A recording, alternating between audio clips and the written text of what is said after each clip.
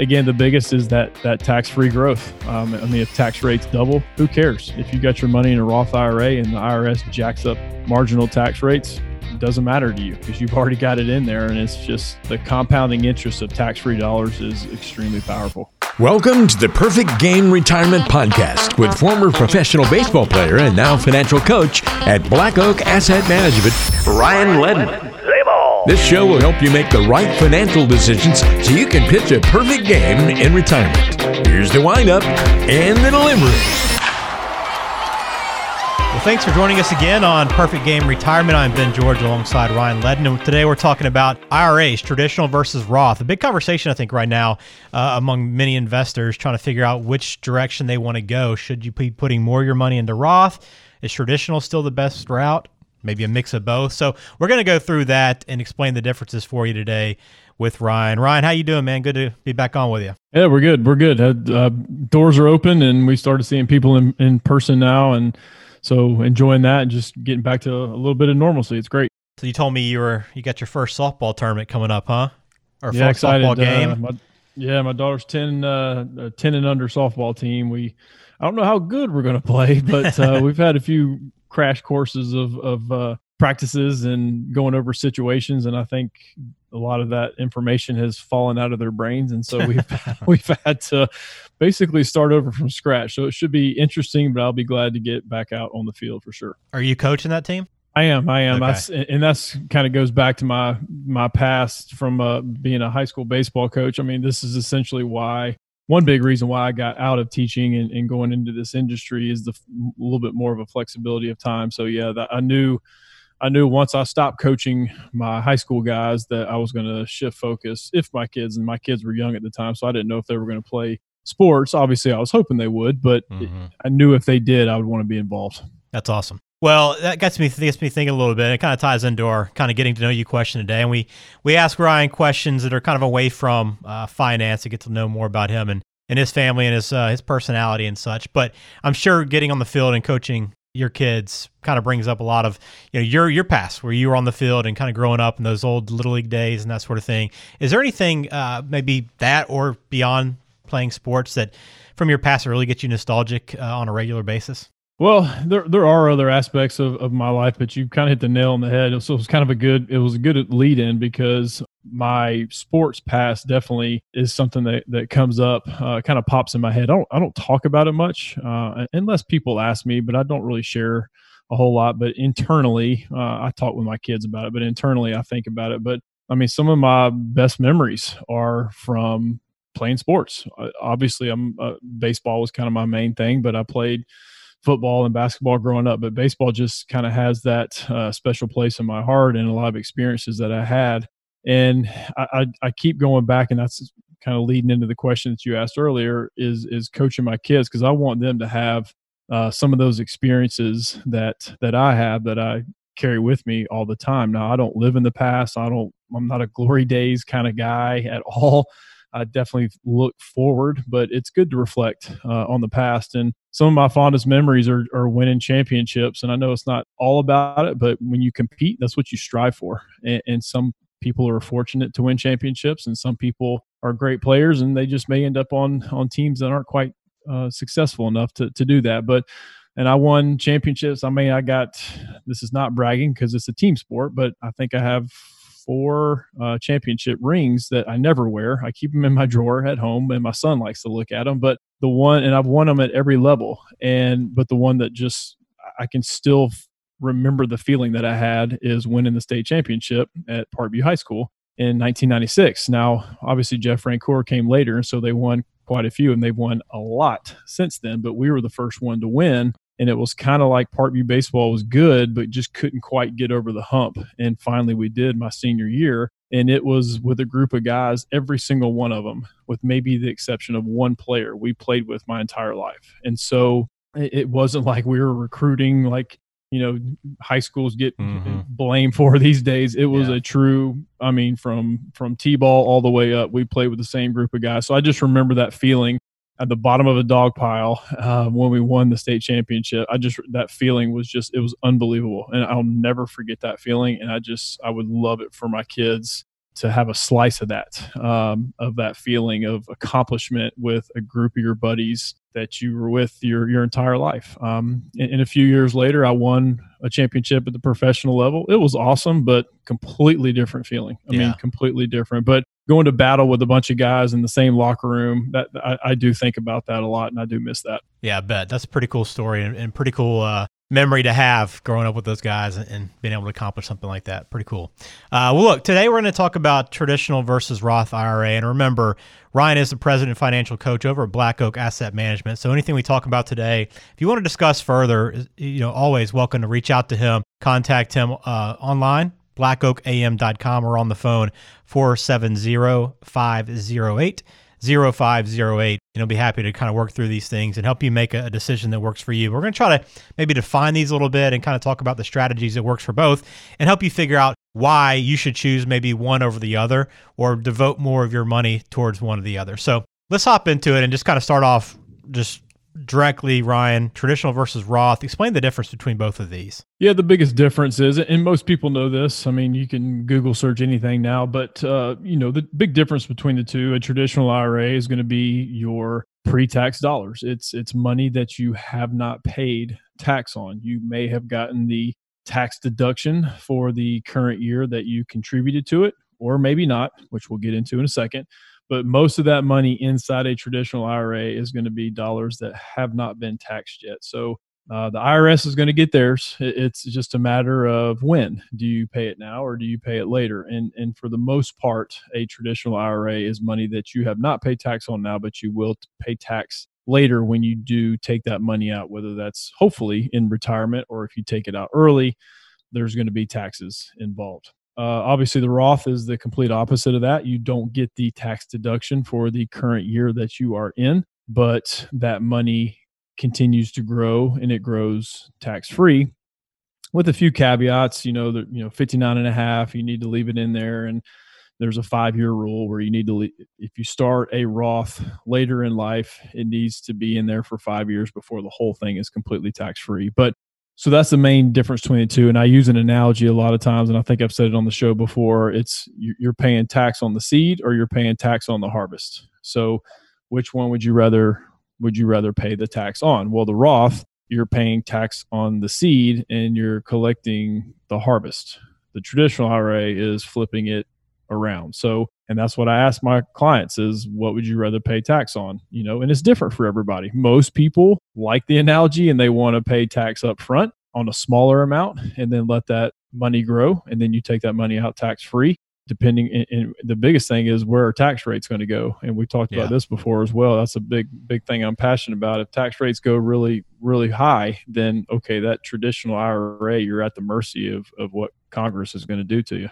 So why do you think people have contributed so much more to traditional IRAs over Roth? Because that seems like it's always been, maybe the most common investment vehicle for a lot of people when it comes to retirement. But, it seems like right now, especially, it seems obvious that Roths might be a better use of your money with the way the tax rates are. Yeah, and there's a lot of different reasons why. I mean, you look at most people's retirement portfolio, and you're right, the lion's share is in a traditional IRA. And usually for the most part, that is because people have rolled over old 401ks, and most of the time they've only had access to a 401k that only is pre-tax.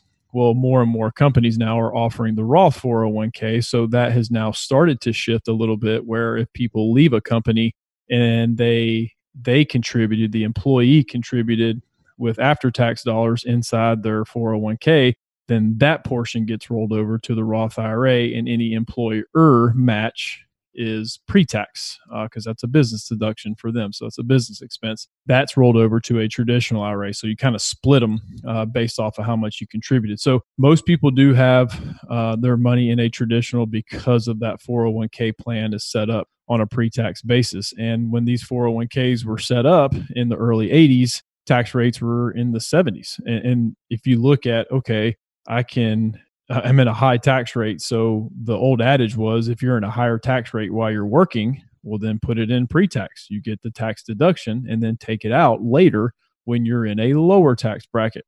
which makes absolute perfect sense. And so people were not doing anything wrong by doing that. And they're still not doing anything wrong because they're at least saving money. But the thing is now tax rates are so low that people a lot of times are going into retirement and they're in the exact same tax bracket. Or if they're not, they're maybe just slightly lower. So the tax break wasn't that big of a deal in the first place. So a lot just has to do with history, and our mindset has not changed, or we just don't have access to that Roth 401k component. I gotcha. So that's a pretty good background on the two and what they are. Maybe if people are kind of making the decision, like, which one do I want to go? Okay, I understand the tax aspect of this. Help me understand kind of why this Roth can be so powerful right now for a lot of people if they decide to go this route. Right. I mean, like I said, the tax component's probably number one, but leaving that out of it, there's a little bit more options when it comes to a Roth IRA. And what I mean by that has nothing to do with the investments. It's just simply stating if you're contributing to a Roth IRA, and this is not the ideal scenario, but if you needed money out of your Roth IRA, well, technically you can take out what you put in to the Roth and not pay any taxes or penalties on that. I mean, you check the IRS website, it says it. So it's basically you're taking your principal amount or your cost basis out. So you're allowed to do that because it's an after-tax contribution. You're allowed to take that out. Now, again, where it gets kind of clouded and penalties and taxes is when we start taking growth out before 59.5. But again, that's something on an individual basis. And obviously your CPA is going to be able to help out with that as well. But it does allow for some more leeway, I guess, if you will. Also, too, first-time home buyers, you can take up to $10,000 out of a Roth IRA to use it for a home purchase. And that's growth, principal, everything included up to $10,000. And also, too, a big component is you can pay for college expenses out of it for your child. So there's a lot of little nuances that the Roth can be so powerful. But again, the biggest is that tax-free growth. I mean, if tax rates double, who cares? If you got your money in a Roth IRA and the IRS jacks up marginal tax rates, doesn't matter to you because you've already got it in there. And it's just the compounding interest of tax-free dollars is extremely powerful. Yeah, no question. So I'm sure you probably talk to people quite a bit about which one they should choose, clients that come in or prospective clients that are in your office talking to you about this thing. But can you kind of give me an idea, maybe kind of generally speaking, when you're talking about, hey, you should go this route versus this route? Let's start with Roth over traditional. Who's somebody that maybe kind of fits that category? Hey, you should be going Roth rather than traditional. Yeah, and this could be a pretty complex answer, but I'll kind of keep it high level. But from a Roth perspective, and us being Dave Ramsey advisors, I mean, we agree with kind of his pecking order, if you will, from a contribution standpoint to retirement. Is, Dave always talks about, hey, if you have access to a retirement plan and there's a match, grab that match, go up to whatever that match is. If it's 3%, 4%, 5%, whatever it is. And there's a whole bunch of different combinations there, but get the match, get the full match, and then push the pause button. And if you can, from an income standpoint, because there are income limits on a Roth IRA, but if you can contribute to a Roth, then try to max that out, which is $6,000 this year for anyone under the age of 50 or $7,000 anyone over the age of 50. So try to do that to where you're getting to the point of you're maxing those out. Because when it comes to a traditional IRA, if you have access to a retirement plan, a 401k, a 403b, whatever the numbers are of the type of plan that you have at work, if you do have access to a retirement plan, contributing to a traditional IRA may or may not be deductible for you. And I know that sounds confusing. Like, well, wait a minute, how can I contribute to a traditional IRA and it not be deductible? Well, there's plenty of ways. And so you'll have money inside of a traditional IRA that some of it you've paid tax on because it's not deductible. And then the growth inside of there will be taxed one day. Again, I know I may be getting into the weeds of this stuff, but you really need to know, and you can go to the IRS website and punch it in and to see if your contributions to a traditional IRA are deductible or not. And if they're not, it makes almost 0 cents to put money in that as opposed to the Roth. Now, again, if you make too much money, you may not be able to do a Roth IRA. And that opens up a whole nother discussion with backdoor Roth IRAs, contributing to a traditional IRA and then immediately backdooring it or converting it to a Roth. So there's a whole lot of little nuances you need to know about, but there are ways to get around that income threshold from a Roth standpoint. But again, going back to that traditional IRA, if you have access to a retirement plan through work, it may not be deductible. It all depends on your income threshold. Yeah, something I didn't really think about, but and probably a lot of people don't realize that. So that's good to know, and something you definitely need to consult CPA, and also, when you're working with a financial advisor, figure out what plan works best for you, and they'll help you sort through that. I mean, I guess it's something you go through, right? I mean, when people come in with their portfolio, maybe you're looking at it for the first time. How closely are you looking at those IRA accounts to kind of get a better feel for, the tax aspect of it, but also the investments and that sort of thing?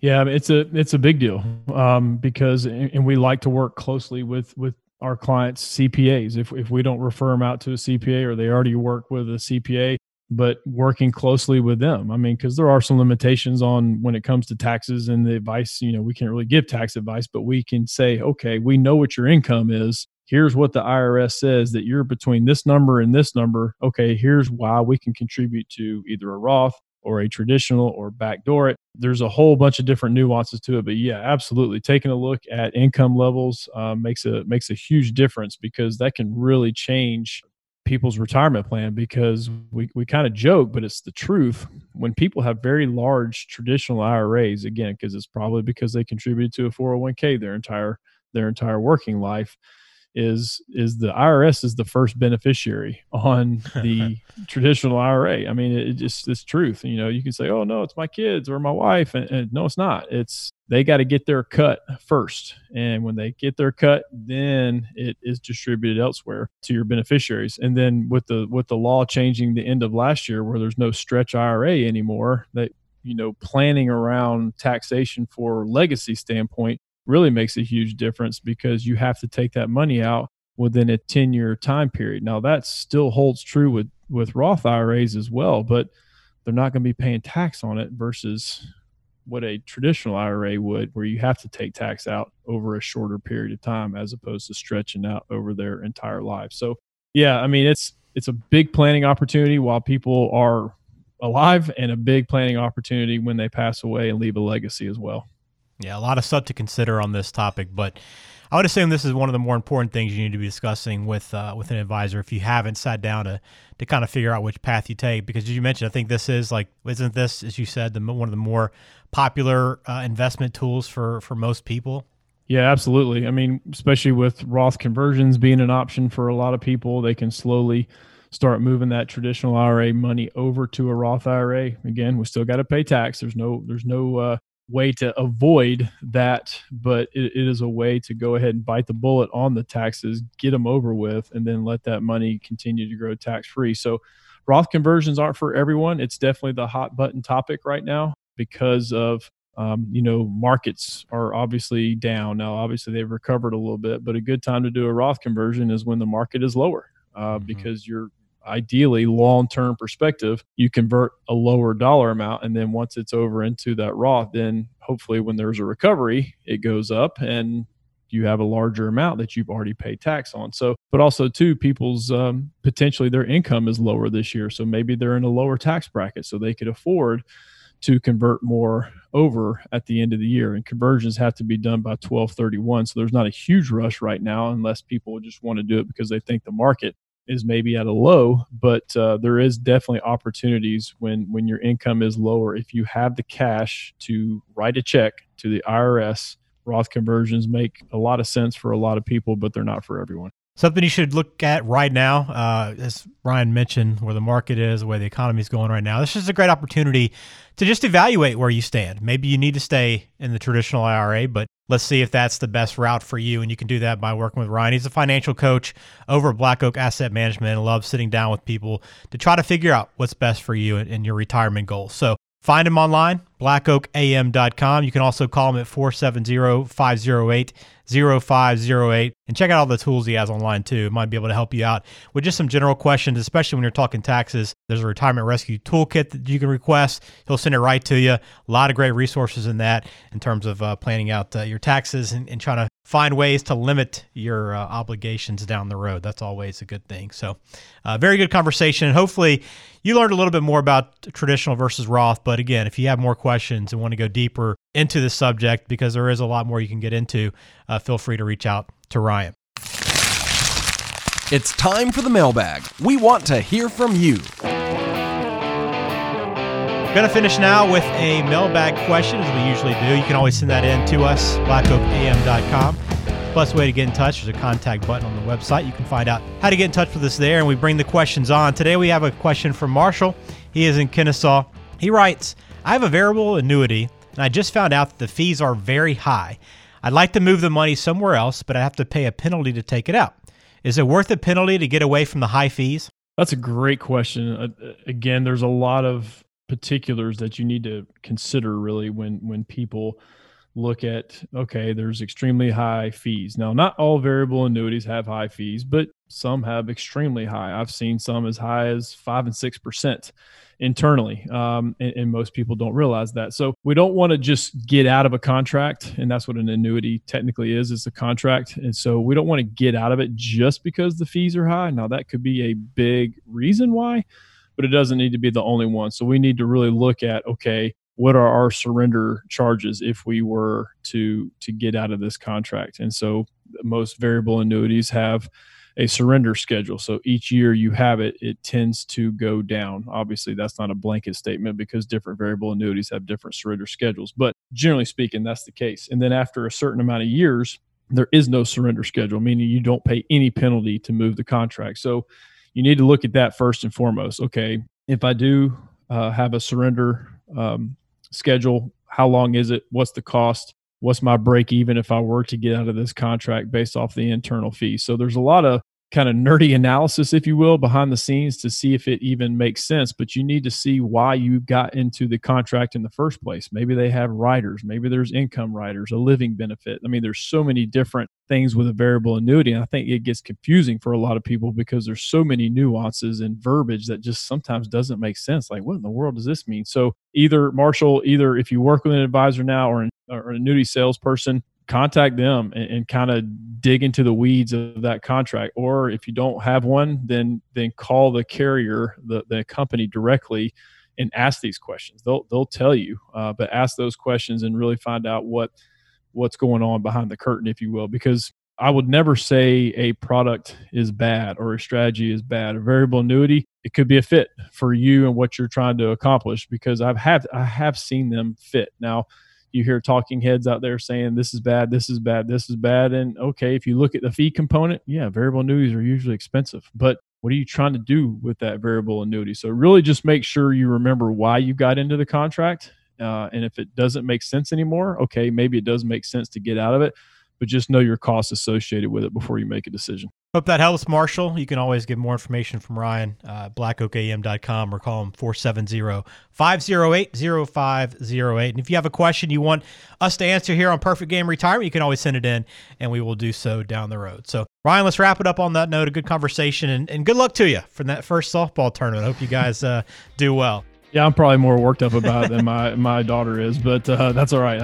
I enjoy it being out there, and I hope they do too. Good deal. Well, stay safe, stay healthy, and we'll catch up with you again soon.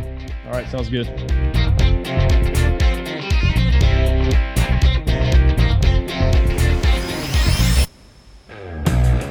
The Perfect Game Retirement Podcast is brought to you by Black Oak Asset Management, serving the greater Atlanta area with offices in Alpharetta, Cartersville, and Macon. The show is available on Spotify, Apple Podcasts, Google Podcasts, and wherever you listen to podcasts. Subscribe to the show on your favorite app today and never miss an episode. Just search for Perfect Game Retirement to find us. You can also visit blackoakam.com to listen to past episodes, to contact Ryan Ledden, and to learn more about how to pitch a perfect game in retirement. Information provided is for informational purposes only and does not constitute tax, investment, or legal advice. Please consult with a qualified professional before taking any action. Securities and registered investment advisory services offered through Silver Oak Securities, Inc., member FINRA SIPC. Black Oak Asset Management and Silver Oak Securities, Inc. are not affiliated.